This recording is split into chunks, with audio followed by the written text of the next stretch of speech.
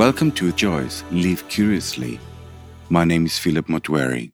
I spent years traveling the world from one fashion week to the next, photographing and interviewing some of the world's most creative minds.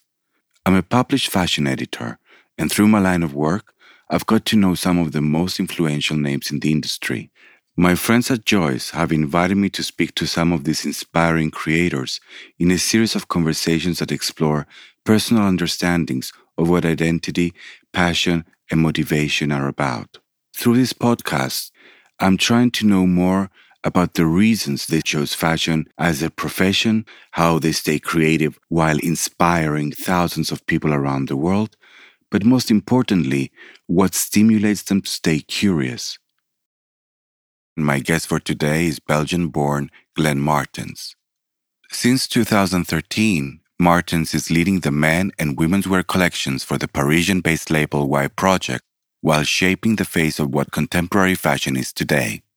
Among other things, today we will be discussing the meaning of living curiously in the contemporary world.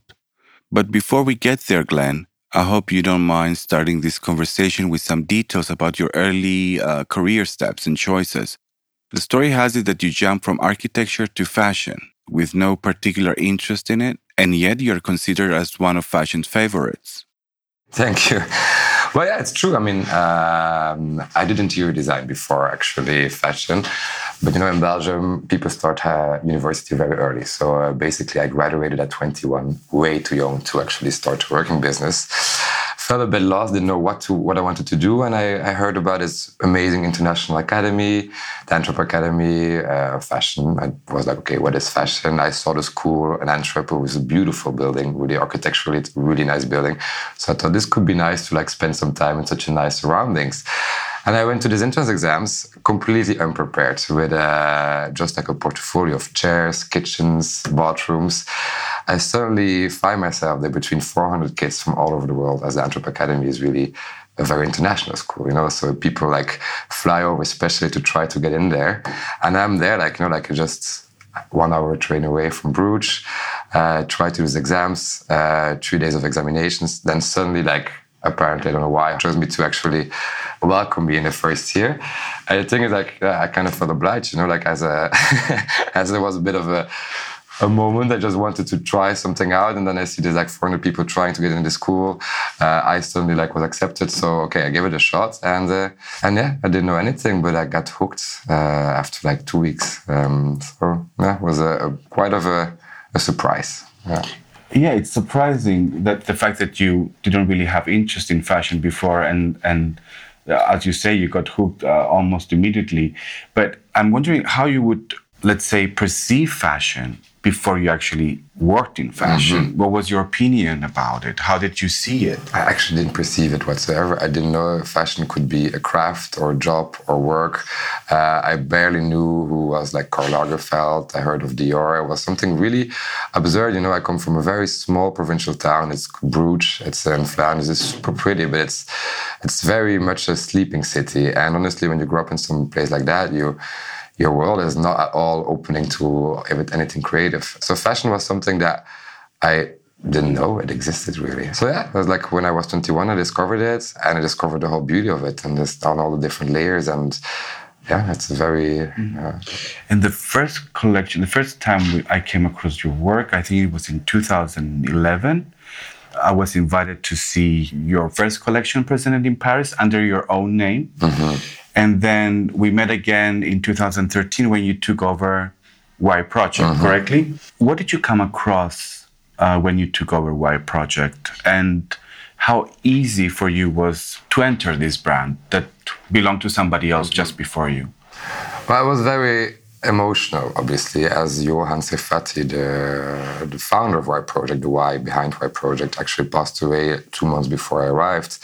And obviously, it was a brand new morning, and there's no good way to take over, or no beautiful way to take over a brand new morning. It's a very emotional situation. The team is in mourning, the people, the clients, the press, everybody was really, of course, very sad. And so it was very difficult to arrive in this company. But the whole idea for me was actually to, out of respect for Johan, because I knew Johan from years before. I used to work with him back in 2009 or 2010. So out of respect for Johan, we decided to go for a very slow transitioning.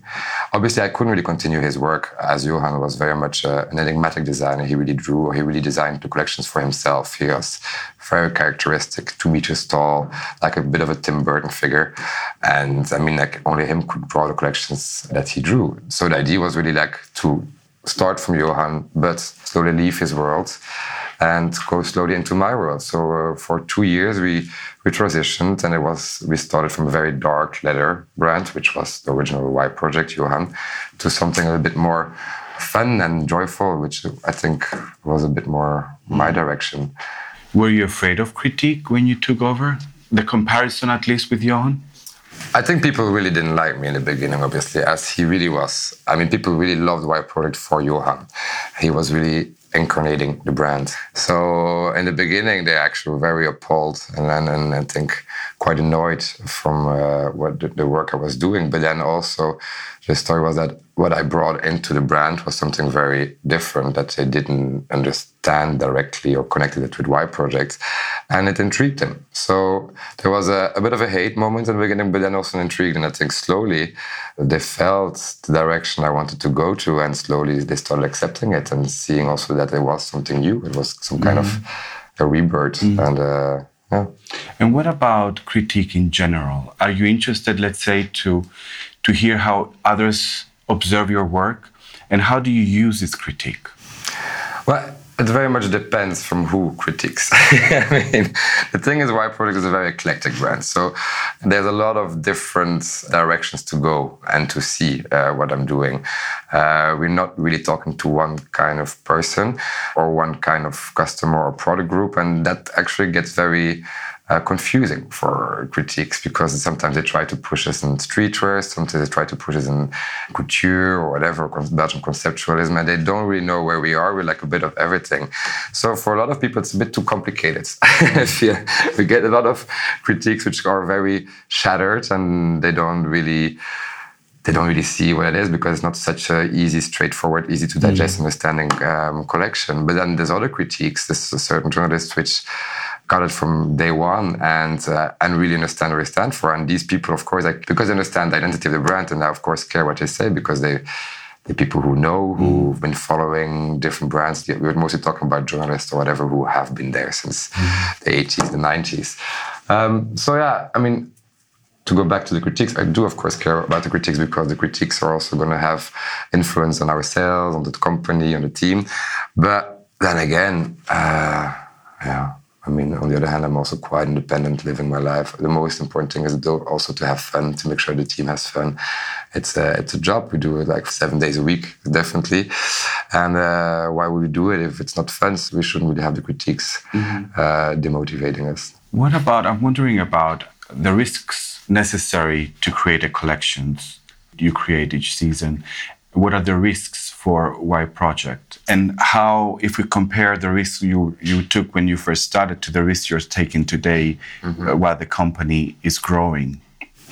Well, obviously, when I took over the brand, we had 7 stores. We had 5 employees in the company. It was very small, very niche.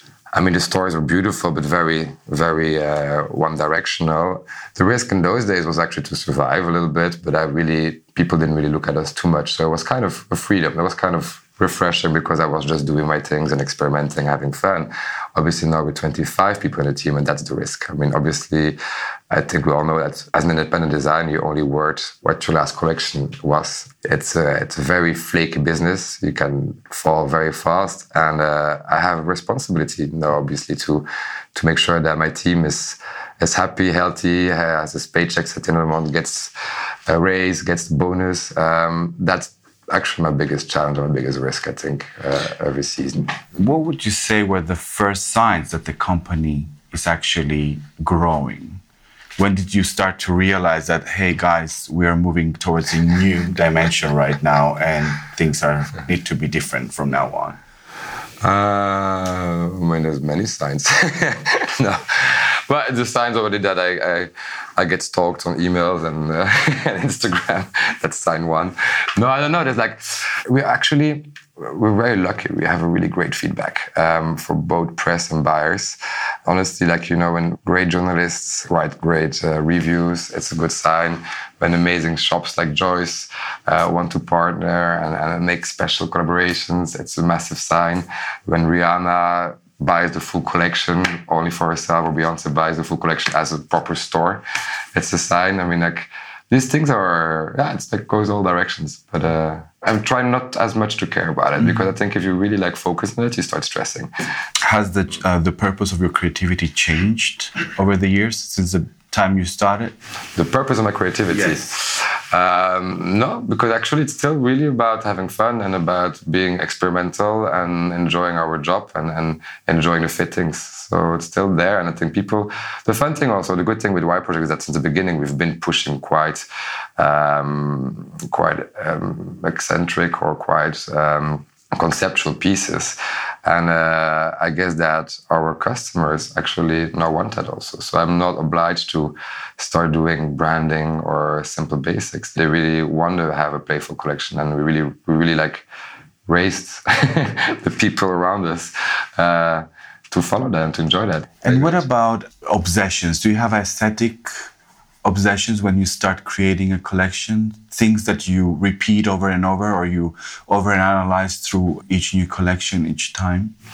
Well, aesthetically, there's a lot of things. The brand is about versatility and it's about eclecticism. So it's again about trying to be all-inclusive. So we really try to talk about all the different people within myself, the different people around us, building a company or building a city.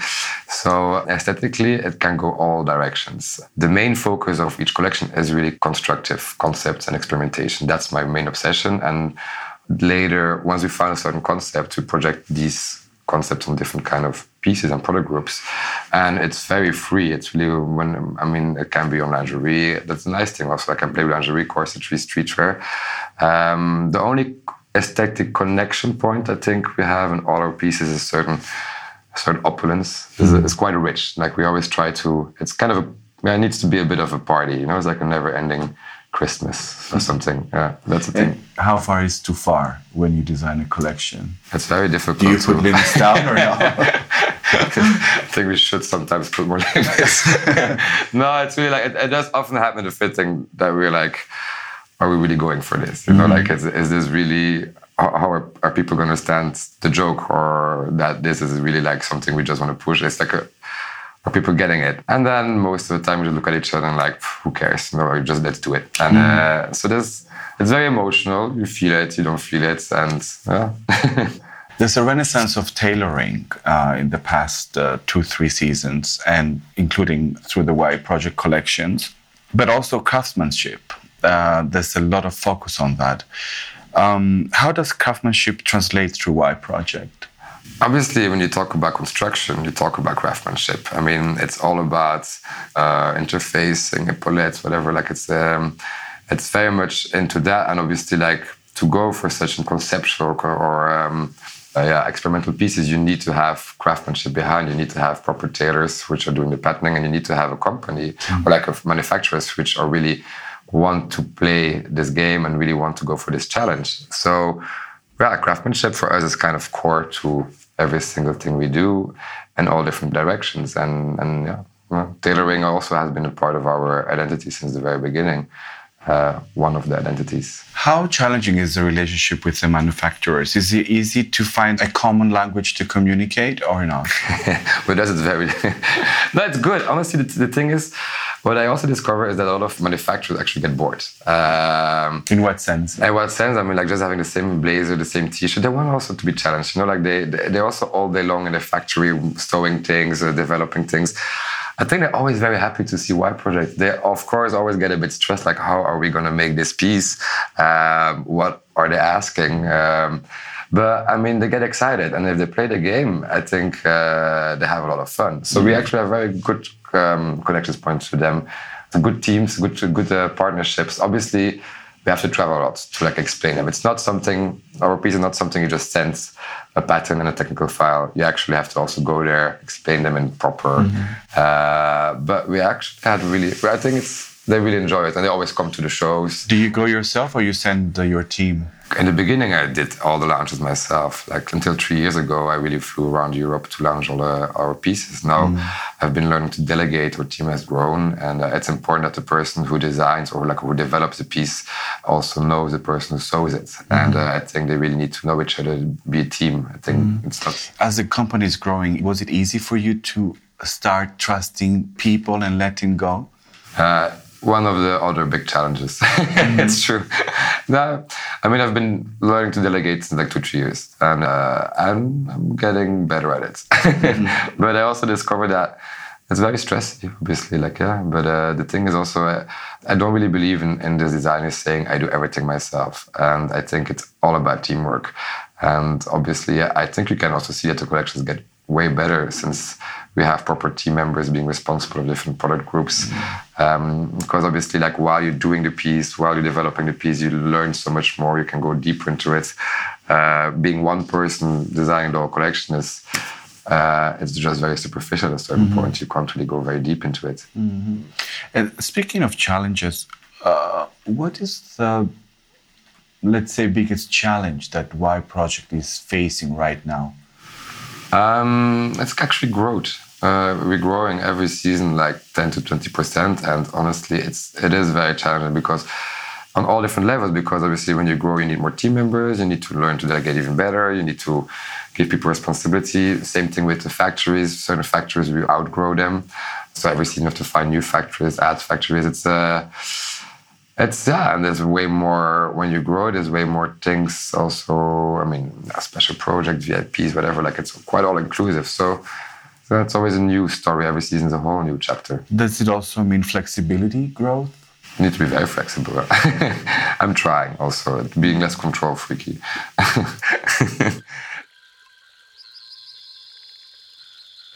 Sophisticated and daring, Martens claims that his inspiration often comes straight from the streets. If you look at his work more closely, it is easy to see how the designer likes to challenge us by reforming the body, while suggesting new ways of understanding ourselves through his designs. Each collection becomes a statement. His creations are mysterious and sensual. At other times, they carry historical interpretations and speculations of how the future could be. He never fails to deliver, while his followership grows season after season, and rightfully so. I'm going to focus now on your collection, as the timeline of your work varies from minimal, very clean lines, surfaces, decoration, very rich and overworked shapes, multifunctional. They're very photogenic as well.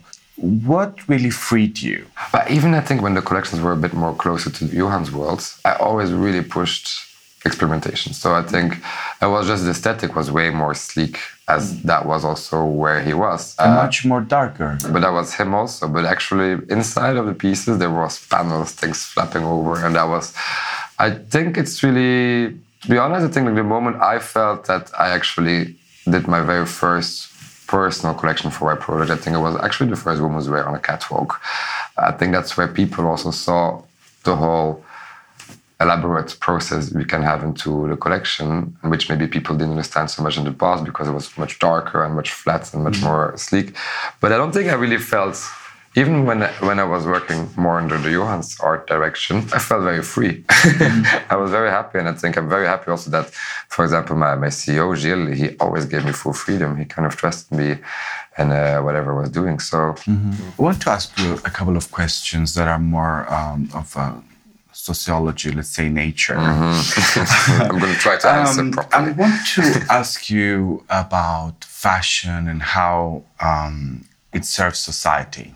Do you think that we are actually connected to the clothes we choose to wear today, or we seek a deeper meaning into them? Depends from person to person. There's so many ways of dressing. I think there's people who are hiding behind the clothes, and there's people who are using clothes to like pinpoint their personality and to elongate their personality. And it goes from person to person, and there's people who just don't care.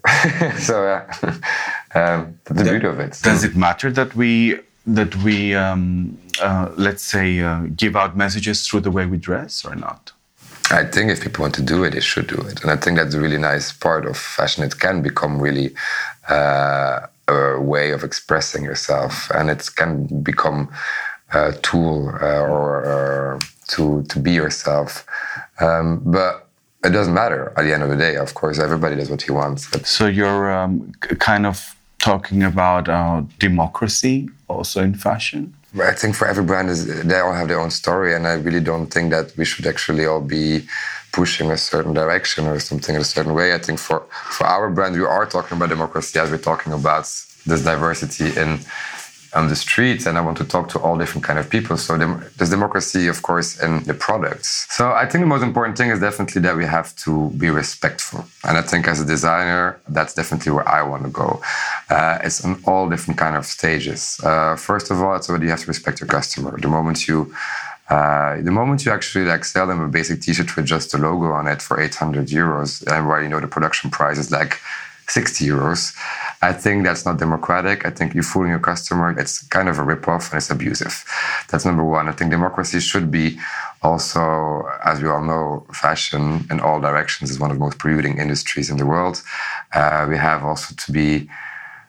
to work on that. We have to change that. And I think we have to be transparent and be aware of what we're doing. I'm not saying that when a brand like Y Project does clothes that we always have to be democratic or ecological, because sometimes also clothes are an expression of emotions and they can be art or they can be close to art. In theory, art is always somewhere polluting because nobody literally needs it. It's not like the basic need of survival.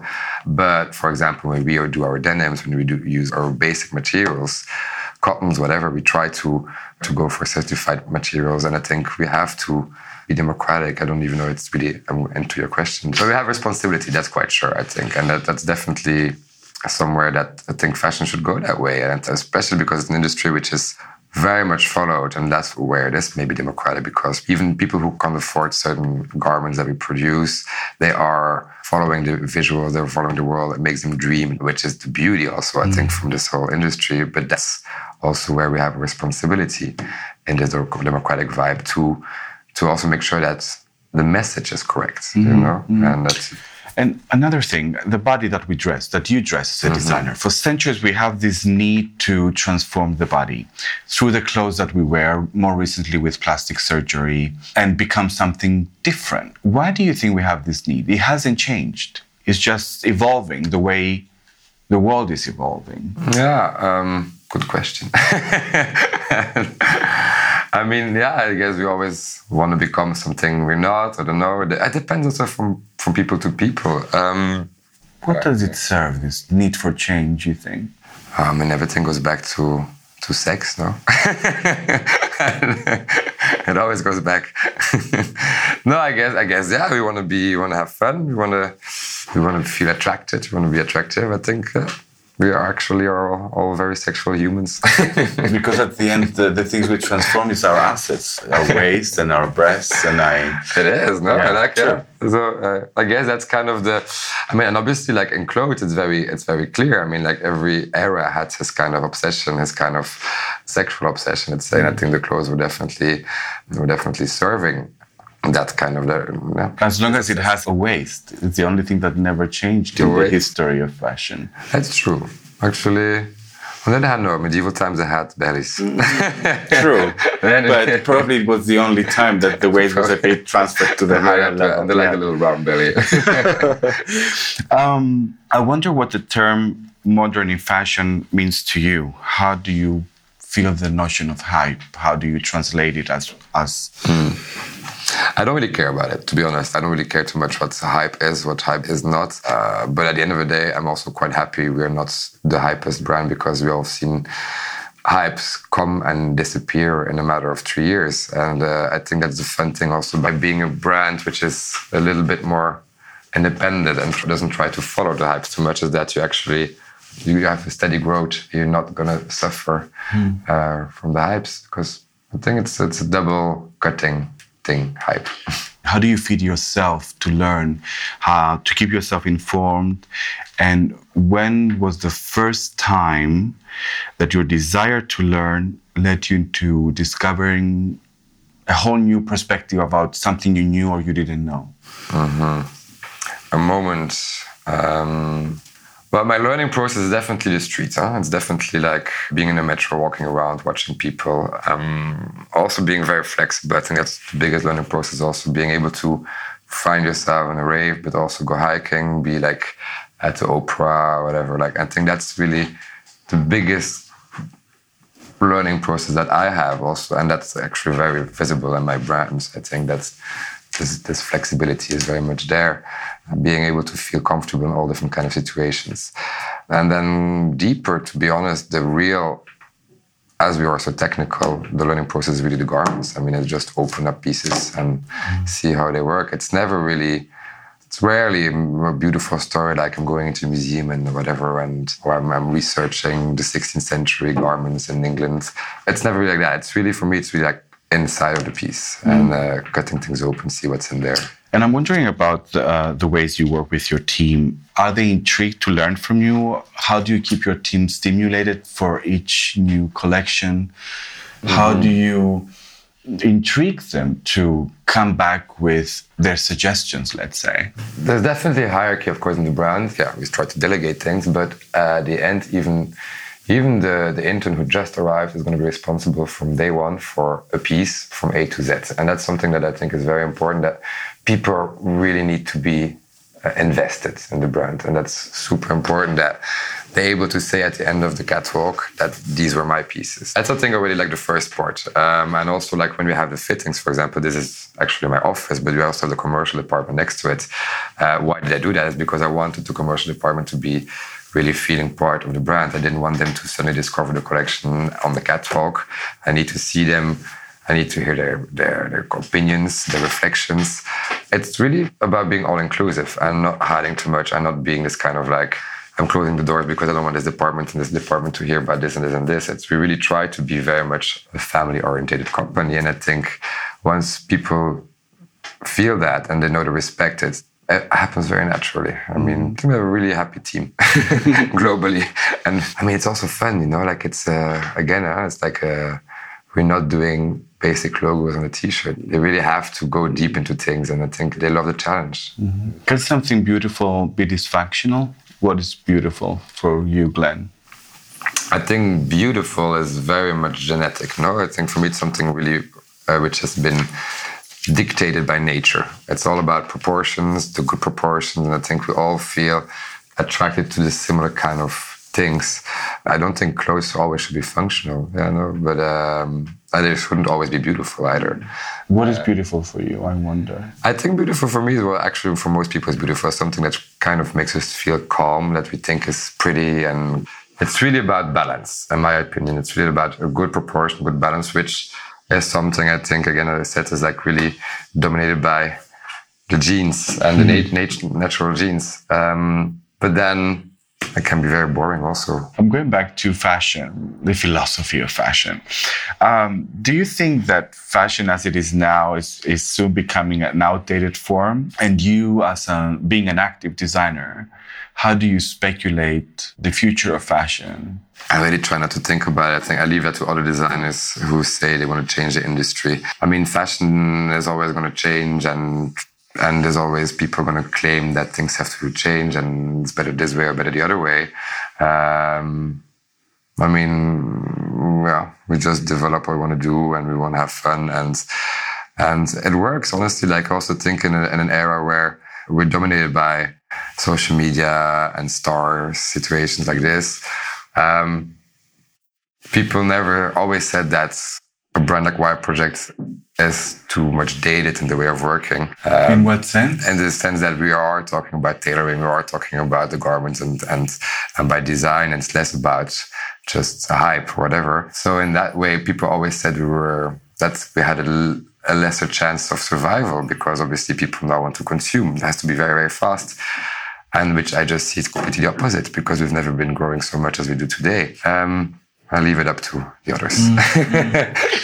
And to conclude, what does living curiously mean to you, and how do you keep yourself curious? Curiosity means everything, no? It's just, I'm a very curious person, that's very true. I think I always want to whatever I don't know, I want to know. I mean, like I also spend my days and I can like spend hours on Wikipedia, which is maybe not the best platform to to have the most correct information, but it does already give you a lot of information and good information. I can really lose myself on the computer, like browsing through Wikipedia, and I think that's curiosity for me. Curiosity for me is also a very old-fashioned way because I am coming from a very classic background. I went to a college, learned Latin, whatever. So it's a very traditional way of curiosity. I need to know, need to have knowledge. And whenever I am missing out on something, I feel a bit frustrated. But it's also about meeting people. It's also about being open to meet new people. It's also about not judging different types of people. I can feel, as I said earlier, I feel extremely comfortable in a fashion party, as I feel comfortable at the opera, as I feel comfortable in a rave, as I feel comfortable in a supermarket or in a metro. I think that's kind of my curiosity, just being able to embrace and love the diversity of the world that we have today. And what about your work? How do you use curiosity in your work, in your collections? Or within the process of making a collection, perhaps? Yeah, it's as we talked about earlier also, sometimes it's really like, are we going for this? Are we really going to do that? The curiosity is also like, how far can we go and what will people accept? And if there's always somebody who's accepting it, so it's kind of cool.